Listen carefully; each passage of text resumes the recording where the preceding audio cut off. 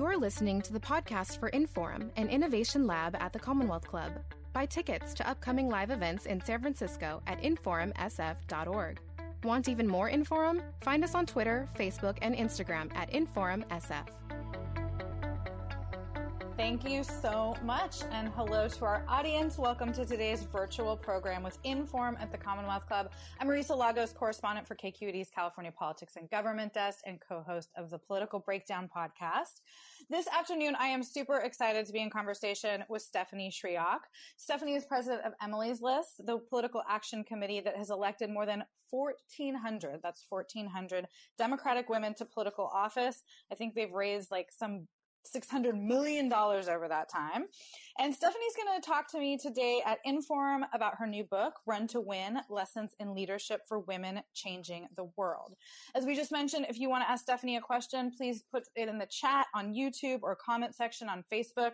We'll try to get through as many as possible. Towards the end of the program, although if you have a question sooner and it's relevant, I will try to get to it as we talk. Let's get started. Thank you, Stephanie, so much for joining me. Oh, it is fabulous to be here with all of you on this virtual Commonwealth Club event. I am just a huge fan of the Commonwealth Club and a little heartbroken. We're in the middle of a pandemic and I'm not there in person. It's because it's been a dream of mine. So one of these, I've been in the audience before. So one of these days, I hope to be with you, Marisa, in person to celebrate these moments. But this is our new community for the time being, and I'm just so honored to be here with you today. I know, watching that intro video, you're like, they're sitting so close. There's no masks. It's exactly what I was thinking. I was like, they're touching things, and they're like right there. Isn't it funny to think how quickly the world has changed? Well, I have like a gazillion questions for you, but about the book and about the work you've done over the past 10 or so years. But I want to start with what's in the news right now. I feel like it would be weird not to, honestly. We have had just an unbelievable past week in politics. The insurrection on the Capitol on January 6th, followed by the second impeachment, only second ever of the same president. As somebody who helped to get some of these members into that Capitol building, talk to me about what you thought watching this. And you're not so far away from DC in Virginia. That's right. And you know, our Emily's List offices are in downtown DC. And so I think about this. I've got staff who live on Capitol Hill. We have a lot of friends who work on Capitol Hill. I used to be chief of staff for Senator Jon Tester. I've walked those halls. I've been in those buildings. I've talked to both some of our freshman members. I mean, just think about it. We have a number of brand new members to the U.S. House. And, think about Congresswoman Cori Bush or Nikema Williams, Carolyn Bourdeaux, Marino. There's a number. This was like day 3 of their tenure in Congress. And I was really struck by what that was like what that would have been like standing on the floor of the U.S. House, having a debate over something that usually is just a pro forma process that you just go through. But because of our political environment, we have a person who is in the presidency who just refuses to believe the electoral result. And so this is already strange, right? It's an already strange situation. And it was just shocking. Like every American, I hope, felt that it was just a shocking thing to see. And one other thing, I was here in the Washington, D.C. area during 9/11. I was at the Democratic National Committee building, working at the Democratic Senatorial Campaign Committee. And I, like all of us remember that day if we were around, and particularly here. And the thing about that day, it was so terrifying here in Washington because obviously we didn't know exactly what was going on. And I remember members and their staff running out of the buildings, running down the street to get out of there. And it was traumatizing. And what I thought of on the 6th was that they couldn't even run. They had to shelter in place. and hold on tight, not knowing what was going to happen, probably watching the news and hearing what was going on outside, but could not go outside, could not go. And I just think that trauma is something we have to be aware of. And yet they sucked it up and they're like, we're going to go back on the floor and we're going to do our job. And I'm so proud of Speaker Pelosi and her constant leadership in all of this to rally those troops. I mean, she really had to rally those members, I'm sure, to go back on the floor and to get done what needed to be done, which was the certification of our election and our democracy. Yeah, I think that was really important to send that message, because that was the point of this attack, right? Was to disrupt our democracy. I was just talking to former Senator Barbara Boxer, and it's funny, she also brought up her experience on 9/11 and watching this. And it's so strange, as somebody who has covered not the nation's capital as much, but the state capitol, city halls, we're so used to the security, but also just the, what's the word I'm looking for? There's a certain level of respect that you just have for these buildings and these institutions. And, in the Capitol in Sacramento, I'm always like, oh God, is the sergeant going to look at me sideways and kick me off the floor? And it was really very bizarre to watch. I mean, the other thing that struck me as I was thinking about this interview was the attack specifically on female members of the caucus. I mean, we heard AOC say she didn't feel safe going into one of the rooms because she felt that some of her Republican colleagues might actually tweet out where she was. We did see one new member from Colorado tweet out Nancy Pelosi being evacuated. We've seen, several members and their families get COVID because of folks who wouldn't wear masks. I mean, what's your sense in terms of both the safety, but also whether, because they're women, these Democrats tend to be more targets by these far-right groups?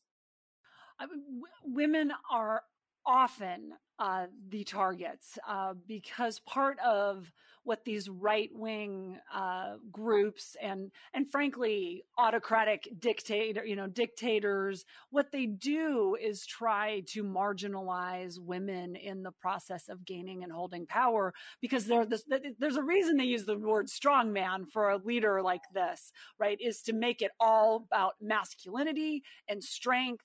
And supposedly women are not that. Well, we all know differently. I mean, women are full of strength and power and backbone and ready to take this all on. But it is a different level of attack on our women candidates. And frankly, I would argue on our women executives, on our women in every industry, women journalists. I've had so many conversations with women journalists who get attacked extra hard. You may be in that situation, particularly online, where there's anonymity to doing that, and it is a concern of ours. But on the other hand, these are tough women. They're like, okay, fine. You're gonna bring, like AOC. Nancy Pelosi's been dealing with this literally her entire career. They just keep fighting through it. And I think it's exactly why organizations like mine, Emily's List, does the work we do, because our hope is that once we get to that place, that magical place, when there are at a minimum equal number of women and men sitting at our decision-making tables across the board, that this will start decreasing. But we got to keep being intentional about that work. We have a lot of work to do. Well, an audience member brings this up, and I actually had it on my list too, but, all women are not the same. And while you have worked your entire life to elect Democratic pro-choice women, we have people like QAnon supporter Marjorie Taylor Greene, Lauren Boebert from Colorado, who has embraced some conspiracies and really put out some really inflammatory things. I mean, I guess the audience member asked, what does it feel like for you? But I guess the other question is is gender equality enough? Because I wouldn't think that you would rather one of these women be in Congress than a Democratic man who shared your values. Right. And we ran against, we had good pro-choice Democratic women running against some of these folks as well. And we'll continue to do that, because you're exactly right. I mean, not all women obviously are the same. And we, it's one of the reasons Emily's List is committed to pro-choice Democratic women for a reason. One, because being pro-choice is really about a value system of freedom and ensuring that women have agency to make decisions about their lives and their families. And if they don't have that basic right to make those decisions, they don't have anything. So that's a value system. We believe in the Democratic Party because they, though we've had to push over the years at different times, particularly since the beginning of Emily's List, but the Democratic Party is a party committed to opportunity for women and communities of color. Not that we have done it right all the time as a party, but we definitely have a commitment underneath everything. And the Republican Party just doesn't on both those issues. And so it really does matter. Now, all that being said, I like to say that the Republican Party would be in better shape and would not be so far out of the mainstream of American politics if there were more women engaged in their party. But there's not, and therefore they keep moving to the right. I think there's a real reason for that. When Emily's List started in 1985, there were, I believe, 23 women in the U.S. House of Representatives. There were 12 Democratic women. There were 11 Republican women, most of them pro-choice.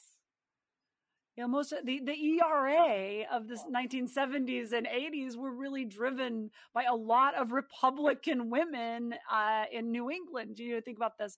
So the party has shifted, and women have left the Republican Party because of it.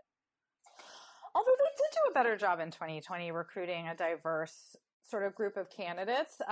Republicans did better than we thought. I want to talk about some of your happy wins too, but I am curious about that because I wonder, and I wonder, kind of being self-reflective for me, if the media made too much of it, because I think we have a tendency to, I don't know, sometimes paint like, I mean, whatever, we like drama in the media, right? But I also think that there is a sense of like, well, if Republicans won, it's a mandate, and if Democrats won, is it really? I don't know. Like, I mean, so what do you think?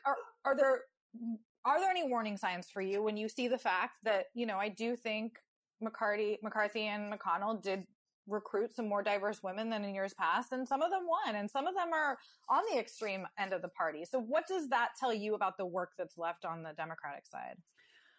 Well, it really happened on the House side and not the Senate side, because the Senate side was really about incumbent protection. But they won, they held, right? To be fair, and the Republican House members, I mean, we did lose seats. The Democrats did, and what the Republicans were able to do, and I'm not sure I'm going to give it to the party or give it to a group of people like Elise Stefanik, who's a Republican congresswoman out of New York.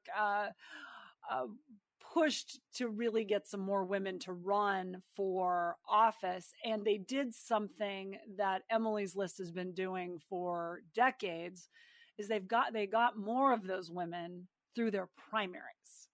See, what has been the problem, the challenge here, is that the Republican women weren't getting through primaries because they weren't seen as conservative enough, right-wing enough. And so you end up with women who are almost like even further to the right than we've seen ever before, frankly. And then once they're on the general election ballot, then you're talking about, do we have a way for one party or the other? It's less about the gender on a general election ballot. It's more about the partisanship in the result of the election. The primaries is where it's at. Now, the question I have is, are they going to continue that kind of recruitment or not? Is this a one-time shot or not? They also went from 13 to 25 when I which is, hey, good for them. Thumbs up. You got to applaud that effort. There are more than 91 Democratic women in the U.S. House. It took us 35 years to get there. We've been intentional about that work. And keep in mind, in 1985, we started equal. So it's not like they're running fast here at this. I was looking. I think when I started at Emily's List 11 years ago, the Republican women in the House were like at 21. So they went from 21 back to 13 in 18 when the Democratic women did so well. And then they came back up to 25. So really, they got some work to do. And that's the honest to God truth. Yeah. Well, looking back a little further, I mean, in 2018, I know you write about the fact that just the Emily's List candidates that won were enough in numbers to flip the House back to give Nancy Pelosi the gavel back. And you say that you promised Pelosi that Emily's List would help flip the House in 2018. How terrifying is that promise to make to someone like Nancy Pelosi? And why did you believe you could do it? Yeah, you've got to have some level of, I don't know, craziness in your head to do that, to then leaders Pelosi. I know, right? What was I thinking? The truth is I had been, by the time I felt comfortable to make that promise, was because I'd seen these candidates coming up and build, and so many of the 2018 congressional candidates were first-time candidates, women who had come from all kinds of different backgrounds, teachers and nurses, CIA agents. I mean, I didn't even know you could run if you were in the CIA. I didn't even know you could tell everybody you were a CIA Every time agent. I see Congresswoman Spanberg, I'm like, really? Like, what's she's like, no, nothing. She's like, so good. She's so good. And she's from Virginia here. So she's like, I'll tell you, I had to kill you. Kind of I thing. know. I was like, okay, I'm out. I'm good. Just these amazing women who felt that they needed to step up and serve because the country was going in the wrong direction. Their communities were going in the wrong direction. And they were putting together great organizations. And Emily's List was very committed to the recruitment and placement of these women and then getting them the strong campaign. So I knew we had enough in play. It wasn't like we had 23 in play to pick up the majority, which is what we needed. We had 40 to 50 in play. And I was like, okay, we got to deliver half of these. We got to do this. I will say my staff was not thrilled by this commitment. They're like, what did you promise Nancy Pelosi? Exactly right. That was pretty sad. They're like, you did what? Why did you? I said, but let's just, sometimes it's like field of dreams. You build it and they will come. If you say it, it will happen. And that's what Pelosi and Willie Brown, our other. There you go. We got to do that. And we did it. And it was amazing. And then we added another 10 women on top in safe Democratic seats to have a historic year in 2018. And it was just awesome because it was, I talk about this in the book with, Christina Reynolds, who's my co-writer, about how different this class of women were in a variety of ways. And one was that it was the first time in real ways we saw candidates sort of breaking the rules, getting out of the box, doing it different. And it was really awesome to see because you shouldn't have to do it the same way as everybody else. Like you shouldn't have to do it the same way as the men because we're women. So there should be different ways to do this. And you should be able to talk about your family and talk about your health and talk about your authentic self without being judged. Now, I'm not saying they weren't judged, but you should be like MJ Hager, who can run a TV ad about her tattoos on her arm when she was running for the congressional race in 2018, the tattoos that were hiding, covering, or honoring, even as a better word for it, the wounds that she had received in combat. I mean, and I talk about this in the book. In the 90s, when I was recruiting folks, even men were like, hide the tattoo, right? Like, don't show them the tattoo. People don't like tattoos. And here she is like running an ad on tattoos. I mean, that's what it should be. But it should be different. And that's what we saw. I'm curious, and I want to get into some of the book stuff, but you are part of the Democratic establishment, but some outside as well, being a PAC.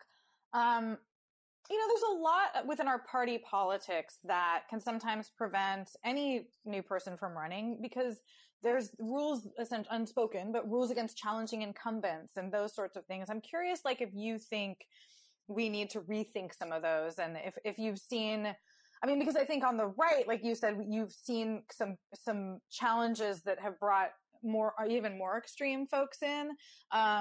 But we've also seen, the AOCs of the world challenge sitting, folks, and that's not something Nancy Pelosi blessed ahead of time, right? So like, how do you just think about that question? I think it's one that's, it's a real fundamental one. It's a huge question. It's a huge question.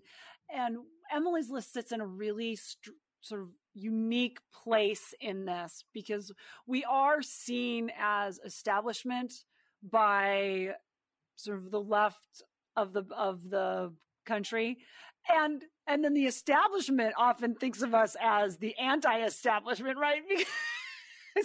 So we get hit from both sides on a pretty regular basis. I understand that. Yeah, I bet you do. I bet you do completely. And so we're like, okay, this is our role, because you know what's nutty?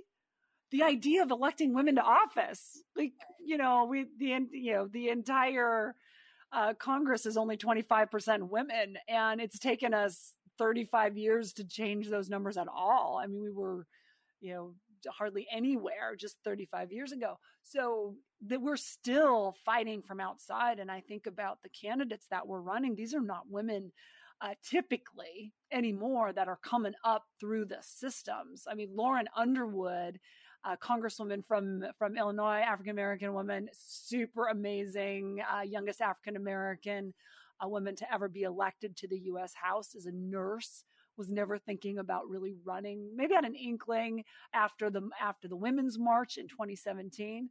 But those are the kinds of women that are stepping up, and you would never call her establishment. And we were there for her. Like, that's what we do. But you're right about the question of the incumbency. And I will even say at Emily's List, it's been a huge debate, because we don't run against pro-choice Democratic incumbents, women or men, either one. And honestly, we haven't done that historically, because we have so much other work to do, and there's so much other opportunities that frankly are easier. Like, it's easier to beat an anti-choice Democrat in a primary, frankly, in this environment. It's easier to go try to pick up a seat in in a swing district, because you can get so many more partners behind you. So we went sort of where it made the sense. That being said, I mean, Ayanna Pressley, who's now the congresswoman out of Massachusetts, she was one of our Gabrielle Giffords Rising Star Award winners. We love Ayanna Pressley. We've known her, through her city council career. We supported and endorsed her. We were working with her as she was thinking about running for lieutenant governor. And then she decided not to do that and to run against a sitting pro-choice Democratic congressman. And it was really hard for us, because we were like, shoot. and sort of like, good luck. And a couple of my staff left to go work with her, which I was super supportive of. But the truth is, we don't, we haven't had a policy that goes against sitting incumbent pro-choice members, Democratic members. And so that was hard. So that debate's happening internally as we watch great women like AOC and Ayanna Pressley, Cori Bush in this last go around do this. And particularly now in California, where in the last few election cycles, you're of course under the rules of the big open primaries, where everybody's in one big primary. That really changes things too. So it's an evolving moment in the culture and in politics. And I think it's a good debate to have. Yeah. Can I ask you, since you brought up California, Kamala Harris actually wrote the foreword, and, her leaving the Senate means we will no longer have a single Black woman senator. She's been replaced by a very progressive first Latino from California, which is sort of unbelievable in itself, but a man. Who will be a good senator? I have all faith. Yeah. Were you disappointed though that she was not replaced by a woman? Yes. Yes, we were. I mean, and I do think Senator Padilla will be very, very good. Very, very happy for him. And we need more men of color too. Like if we want to talk about the Senate, we're talking about a pretty white institution. So we need to be super intentional about that. And you're right. I mean, come on, California. You really do need the Latinx community. I get it. Totally understand. But that makes it yes, and not just because we want to continue to see more and more women in an institution that just still is not close to 50%. I mean, women, we are more than 50% of the population. This is ridiculous. Like we should be well over 50% of the every governing body. And as Democrats, we should be even more because women are the ones who deliver Democratic victories across the board, particularly women of color who stand by Democratic candidates. So, yes, we were bummed about it, but we understand. We have to be intentional about this work, though. That's the thing. It doesn't happen easily. And I can guarantee that we're looking hard and we're working to recruit particularly Black women to run for the United States Senate. The fact that there's not a single Black woman voice in the Senate is outrageous. And so anybody out there who's anybody listening anywhere in the country who's thinking, give us a call. We've got some good ideas, and we're going to get there, and we're going to get some good Black women elected governor too. I'm hoping, as I like to refer to Saint Stacey Abrams of Georgia, whatever she wants to do, we're there. We're with her. All right. Well, let's talk about your book and really, which goes, back on the history of Emily's List. So for those uninitiated, it started out of frustration that women weren't getting party support. And I want to hear a little bit about your founding story and the connection to yeast, because it is sort of hilarious. As somebody who's been getting Christina Reynolds emails for like my entire adult life, I feel like I didn't know that that's what it stood for. Oh, you're kidding. Really? Yeah. Oh, that is so funny. So for folks who don't know, Emily is not a person. It is an acronym that stands for Early Money is Like Yeast. The kind of yeast that makes the bread dough rise. Yes. Okay. Just want to be clear. There, makes the dough rise. And if you think about what the challenges were when our founders came together, and they were women that were working with Geraldine Ferraro, who had just been, in 1984, chosen as the vice presidential nominee, first woman ever to be on a ticket. And in what ended up being a disastrous election for the Democrat, Walter Mondale, and that ticket, they were really frustrated at the lack of support around her. These founders were very frustrated by the lack of support around Senate candidates. Now, granted, there were not many. There weren't very many women running for office. But what would happen is they would get started, and the establishment, and I mean the party, both parties, the Democratic Party and the Republican Party, but the Democratic Party would say, well, you can't win because you can't raise any money. Well, the woman would say, well, I can't raise any money because you won't invest and tell people that I'm a viable candidate. And they're like, well, but you're not a viable candidate because you can't raise any money. There you go. And so Ellen Malcolm, our founder, who honestly is like a great American stateswoman. It's her shoulders I stand upon as the second ever president, figured out that what needed to happen, at least initially, was to get enough resources, not to fund the whole thing, but to get enough resources around women candidates so the party structure would say, oh, maybe you can raise money. Now we'll invest in you. That was the whole foundation of Emily's List. And our very first candidate was Barbara Mikulski. And for those of you who may not remember her, she was the longest serving woman in Congress and was the first Democratic woman to be elected in her own right to the United States Senate in 1986. But it's like, I know 1986 for some sounds like a really long time ago, but it's not like 1886. I mean, the country's been around a long time.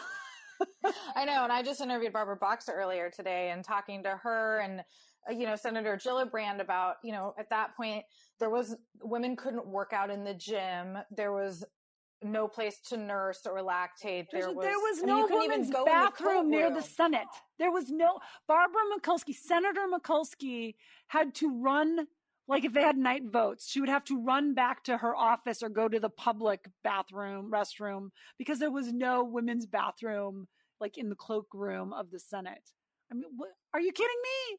This is insane. It's insane. And they're still fighting those fights. I mean, we talk about this in the book. I don't mean to jump ahead, but I'm just thinking about these fights that we're still fighting.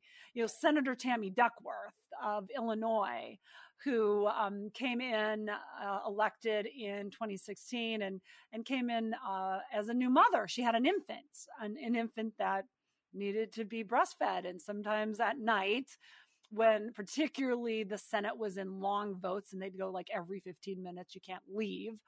Or, sometimes they do it the day. I always feel like they do that during night just to like brutalize the members. I think to get it.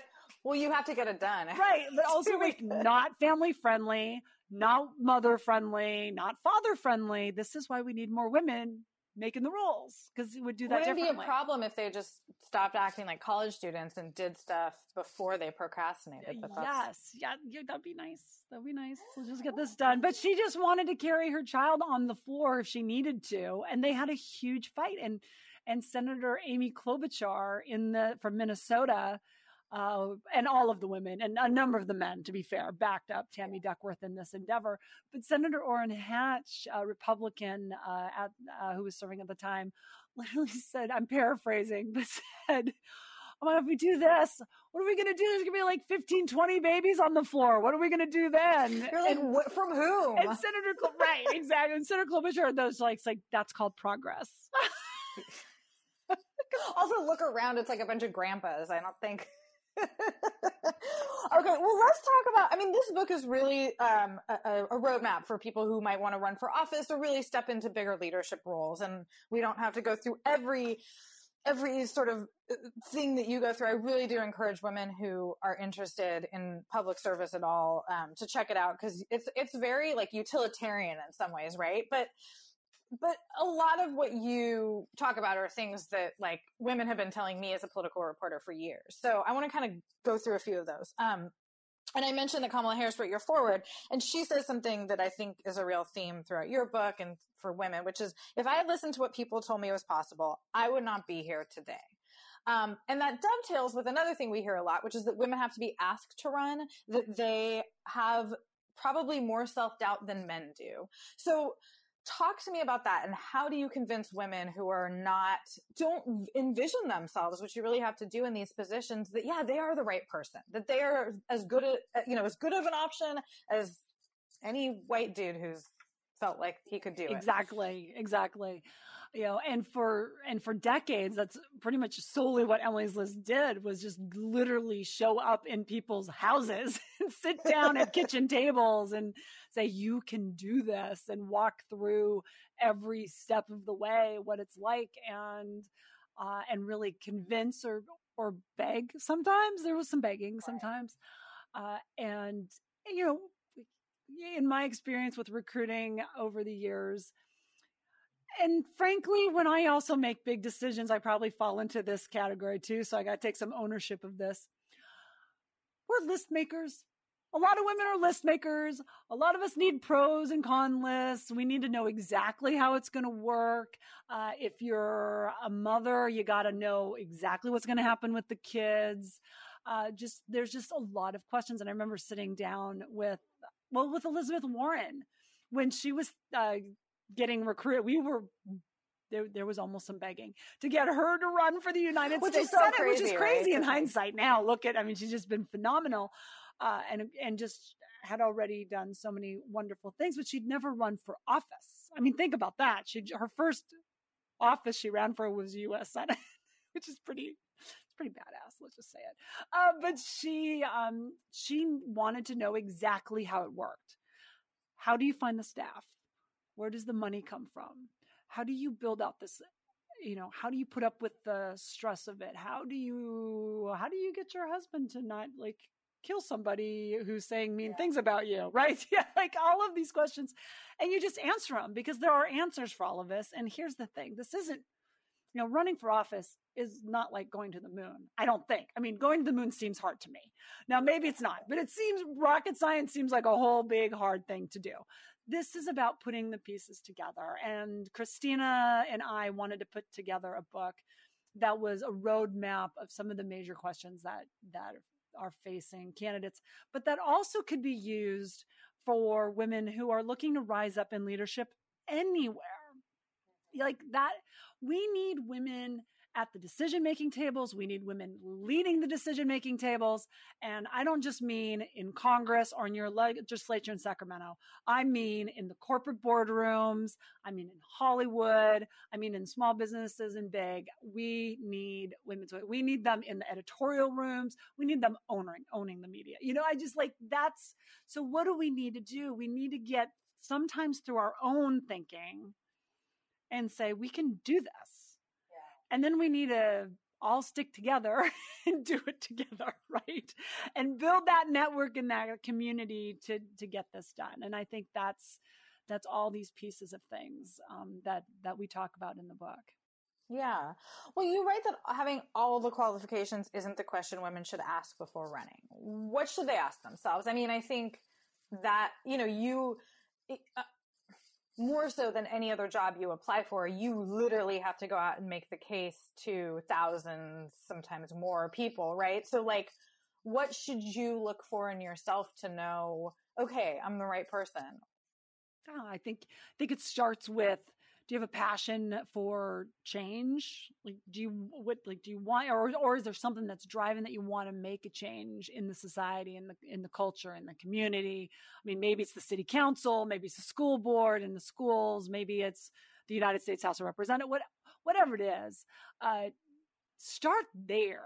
I'd say start there, because here's the thing: you can figure out how to do it. Like there are organizations like Emily's List that will give you the skills to do it. And all these skills are learnable.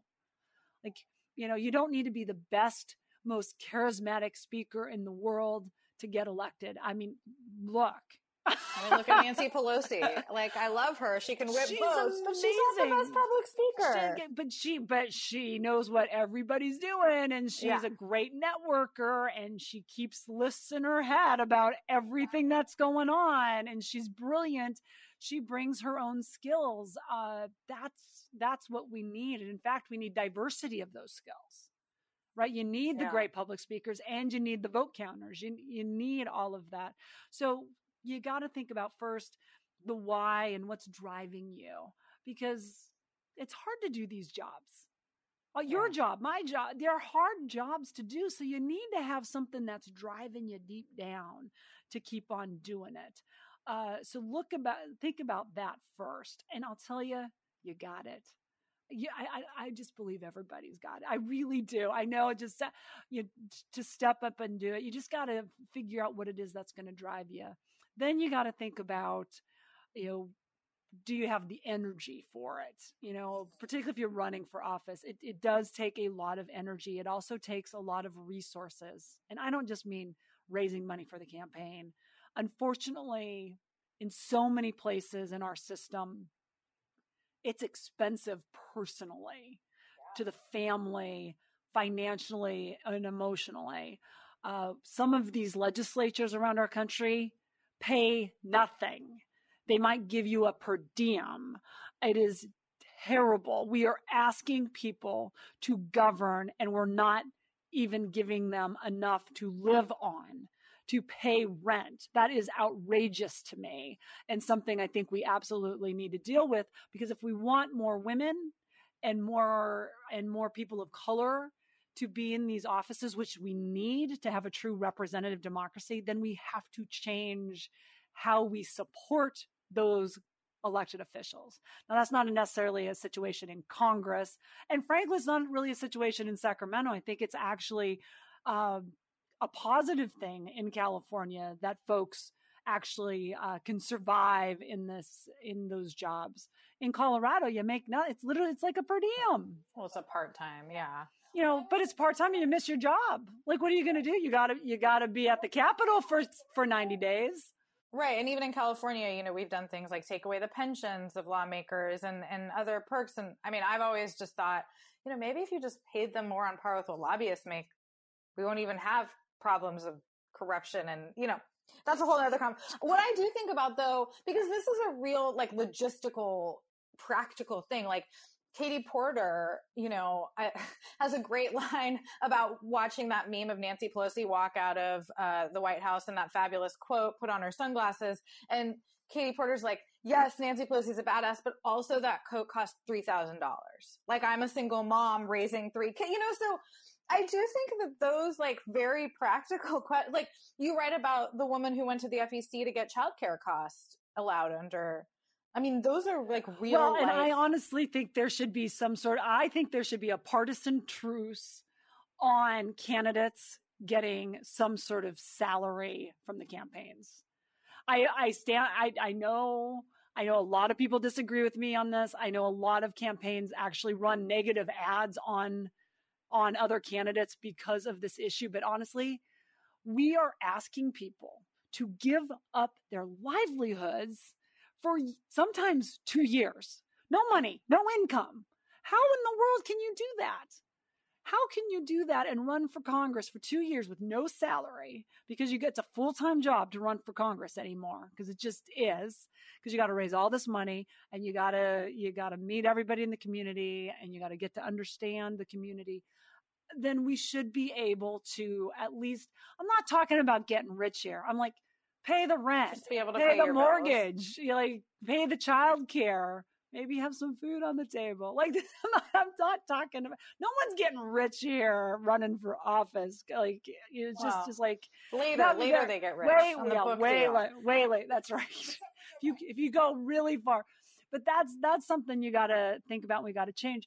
On the other hand, we live in a country where Nancy Pelosi and her beautiful coat and Katie Porter, the single mom, in her minivan, can both, guess what? They both have a vote in the United States House of Representatives. How cool is that? No, totally. Right? How cool is that? That's what this is all about, and why diversity of voices, how important Katie Porter's work has been. I can't imagine the last 2 years without Congresswoman Porter in Congress. I can't imagine the last 2 years without, say, Lucy McBath from Georgia, African-American woman who lost her son to gun violence, being such a driving force for gun safety legislation in this country. I mean, it's amazing, but they're just folks like us, Yeah. Well, and Pelosi's a superhero with the 5 kids. And she's done lots of grandchildren, and she keeps track, and she still keeps track of everybody. Oh, she does, yes. So you brought up, we're talking about money. Let's talk about fundraising, because I think that's another huge hurdle for anybody. You are one of those weird people who say you like fundraising. I know. I might be weird. I mean, what is it? We don't need to go, there's a lot of detail in the book, but I'm curious, if somebody is just terrified of this as a new candidate, what's the first advice you all give them at Emily's List for kind of getting past their own mental hurdle? Think of it as asking for an investment in the future. Try to get it out of it being about you. I mean, it is about you, but don't think about it. It's about the country. It's about good public servants. It's about making change. And so if you can get your mind in that space, it's a much healthier place to be. And I would argue is true. We need good women of diverse backgrounds to run for office. You need resources to do that. The reason we need those women there is because we're going to get better policies. So think of it as investing in the future and go that direction, and think about it that way. That's the key. Have you ever had, or at the beginning, was it were you more emotionally tied to whether someone said yes or no? Like, is part of it that is sort of like letting yourself not be as, I don't know. I feel like you got to get used to no. Yeah. You did no comes, or the worst where you really got to get practiced is, let me think about it. And you're like, no, don't let them off the phone without an answer. Yeah. You got to get an answer. You got to figure it out. And you just gotta push because this is important. And if somebody says no, they say no. Now they might be I will also say a no in my mind means not now. Ask later. Correct. Like, okay, you can't do it now. Can I call you back in a little bit? Tell you how the campaign's going down the road. And you almost always get a yes to that. Almost always. So there you go. So yeah. And then one of the others, and we kind of hit on this a little bit with that candidate, I can't remember her name right now, with the tattoos and stuff, but like the women's looks. I mean, in general, right? There is an expectation of both men and women of what you should look like to be a politician. I think it's even more pronounced for women, but it is changing. And I'm curious, like how it feels like it's changed pretty quickly in the last few cycles with a lot of these women and younger women. But I mean, what's the advice you're giving now compared to the kind of like, get the bob and the pantsuit? Right. Like, I was just going to say, you got to bring up the bob and the pantsuit, yeah. Right? It was like my total uniform in the 1990s was that. Yeah. Like the navy suit or the black suit, maybe with a little bit of color. To be fair, the women like running for president this year were mostly still in that mold, right? I mean, yeah, because we have to run all over the country, and there's still a little bit of a look that people expect in their leaders. Like, that is true. It's just partially how this is still. But here's the good news. It's starting to change. And the more it changes, the more it opens up for more diverse voices coming in who don't feel hampered by having to look and act a very specific way. And let's face it, a bob and a navy pantsuit or a black pants, and usually navy, is a very masculine look. Right. And I've had bobs lots of times, but it is more in the box of what the establishment of masculinity would expect, because you're supposed to look the part. And just the length of women's hair in the 11 years I've been at Emily's List has gotten longer and is more acceptable. I mean, how crazy is that I've noticed that? Like, that's actually a thing. And we, I fully admit that we're an organization that early on talked about getting the haircuts. Like, the hair was too long and folks weren't open to the longer hair, and which is so ridiculous that we're even having this conversation. But particularly with the up and coming generations, both the millennial generation and Gen Z, I think I'm so excited because I think they're like, no, we're going to do it our way. And sometimes, like, if it just goes too far, I suppose in some communities, they're just more conservative, including in their attire, than other communities. And so you got to be aware. Well, that's the whole point of Congress, right? You got to reflect your district. Yes, yes. Yeah. But it doesn't mean you can't push the envelope a little bit. Yeah. And for women, I'm asking you, just push the envelope a little bit. That's okay. Like, you don't have to wear pantyhose all the time anymore. Huge win. Thank God. Well, we're on the West Coast here. We never wear pantyhose. I know. Though I bet you they did in the 80s. No, they in the 90s, right? Sacramento. Yeah, for sure. We have an audience question, and I think this kind of dovetails, which is, what's your advice to women who came of age in the digital world? And they bring up former Representative Katie Hill, asking if that's a cautionary tale for all of us. I would kind of go a step further and ask, do you think she should have stepped down? Yeah, that was such a hard, it was so awful. The whole situation was so awful. You just, I mean, truly what she went through, and it was, these are one of those moments, and there were a lot of factors involved in her situation that elected officials have to make a decision in the moment. Yeah. That's part of the deal of being an elected official. And she looked at everything that was going on and made the decision that was best for her at that moment. And I back her up in any decision she made. The digital question is going to be a very interesting one that's going to keep evolving, right? Because maybe thank goodness I don't have pictures of myself from my high school years. Facebook wasn't around when I was at UC Santa Barbara. Thank God.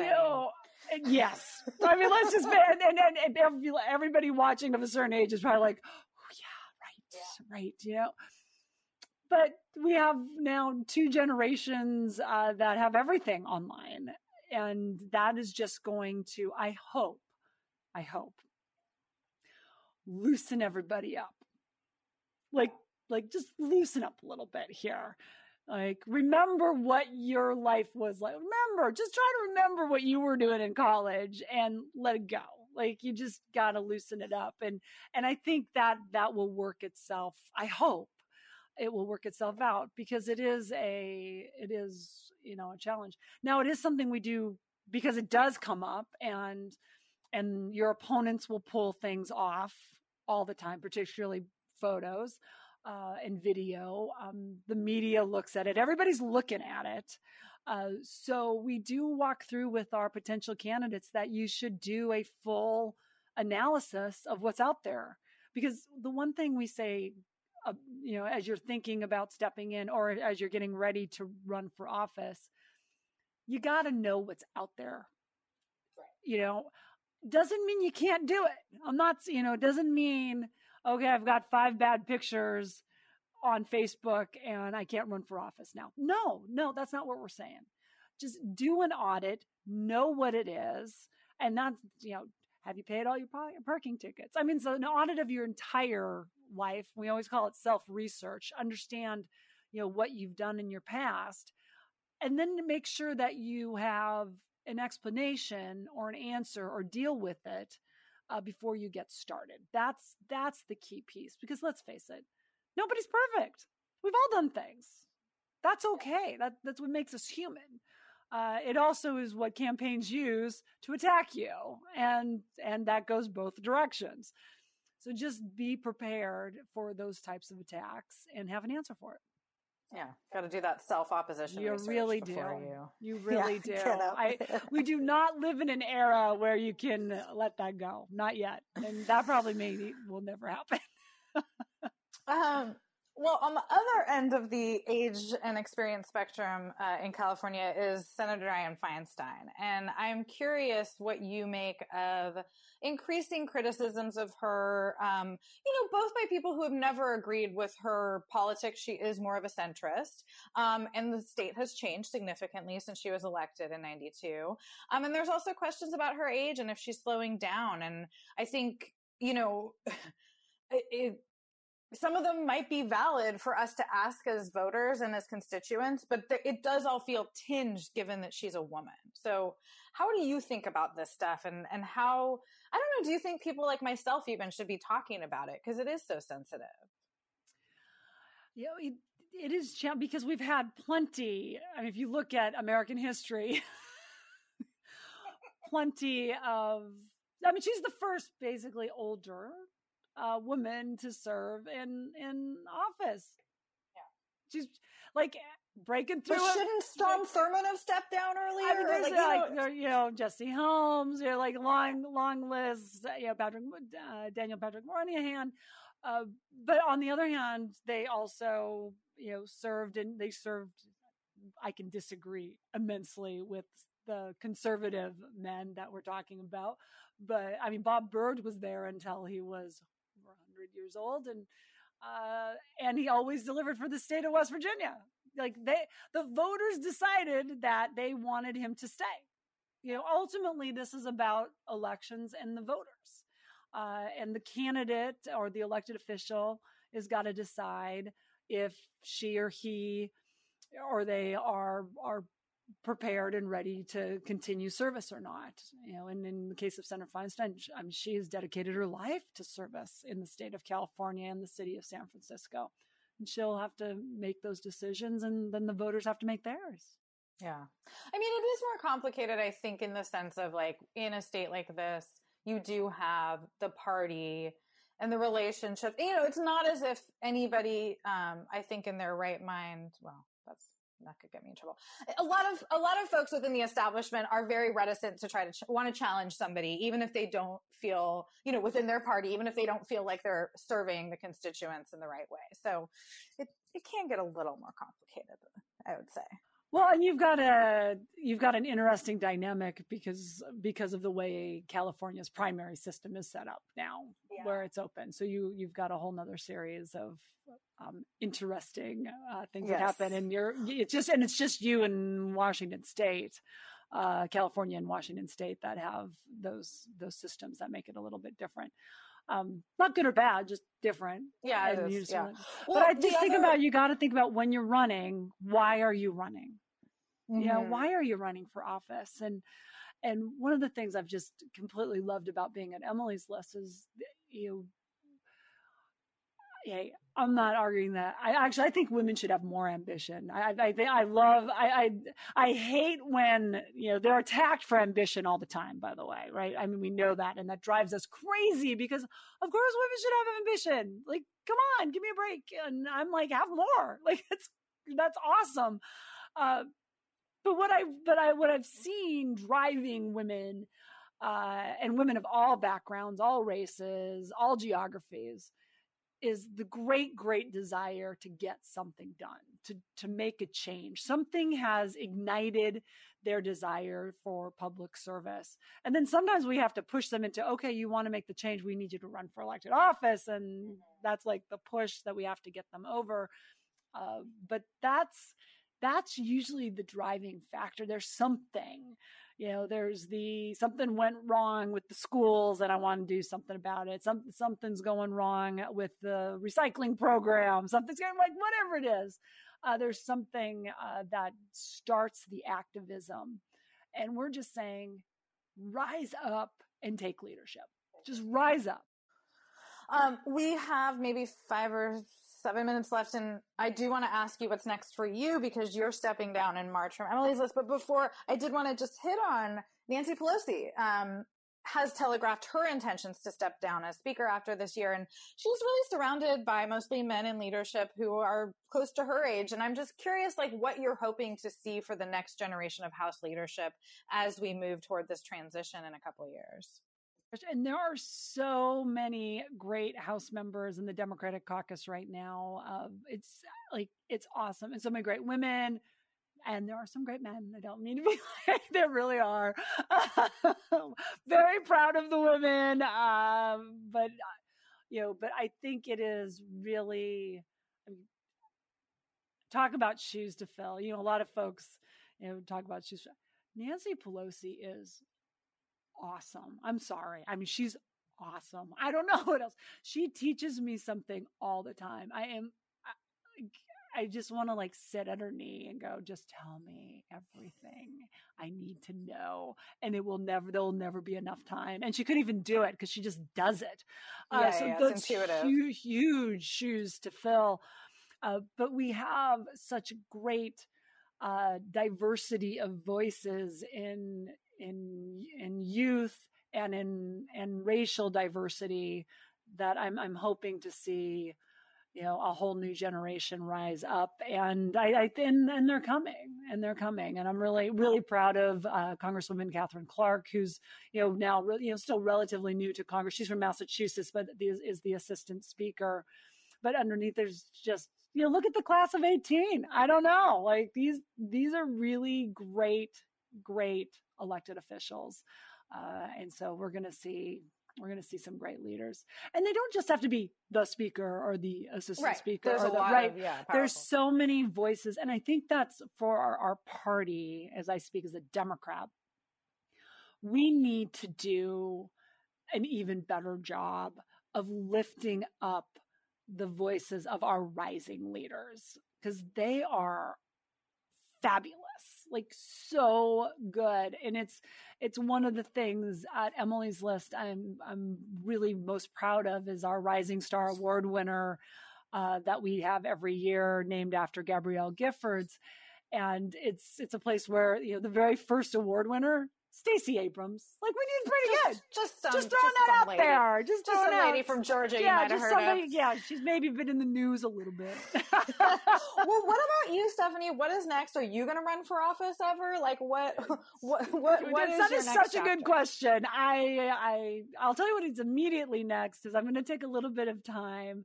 And I want to have some conversations and think about what's next. I don't want to just jump into something right away. I'm not leaving the battlefield, so to speak.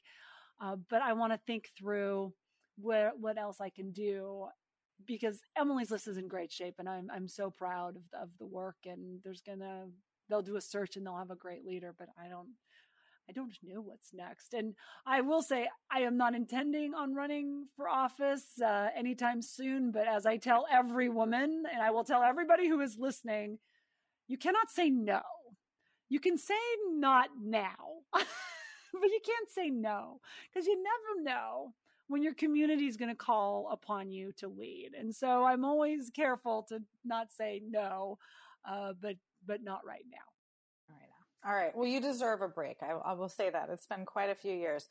Our last question, it is an Inforum tradition to ask all our speakers just a tiny little final question, which is, what is your 60-second idea to change the world? What is yours, Stephanie? Okay. Again, not rocket science, though that's really great.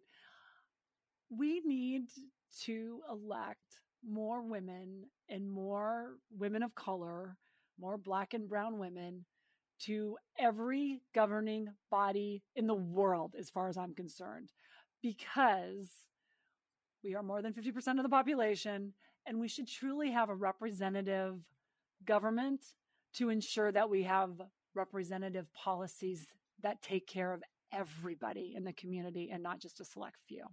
So it's very simple. We got to elect more women, particularly Black and brown women. I feel like that was an easier one for you. Yeah, it probably, sorry. That's someday nobody saw that turn coming. This around on me. Yeah, exactly. Well, it was lovely talking to you and getting your perspective. Thank you so much. The pleasure is mine, and I'm just so honored to be here again. Thank you to the Commonwealth Club. When I heard I was doing this, I was just like, what? That is so cool. What you've got going on in San Francisco is really special. And I'm glad that you're a part of it too, Marisa, and everything you do. Because, by the way, being a journalist right now, not the easiest thing in the world either. And so thank you for what you're doing. Thank you. Thank you to Stephanie Shirok for joining us today on Inforum at the Commonwealth Club. We would like to remind our audience that Stephanie's new book, Run to Win, is available at your preferred bookseller. If you'd like to watch more virtual programs or support the Commonwealth Club's efforts in making virtual programming, please visit thecommonwealthclub.org/online. I'm Marisa Lagos. I look forward to doing this in person, hopefully sometime later this year. Thank you all, and stay safe. You've been listening to a podcast of Inforum, an innovation lab at the Commonwealth Club. Support our podcast and find out about upcoming live events in San Francisco at inforumsf.org.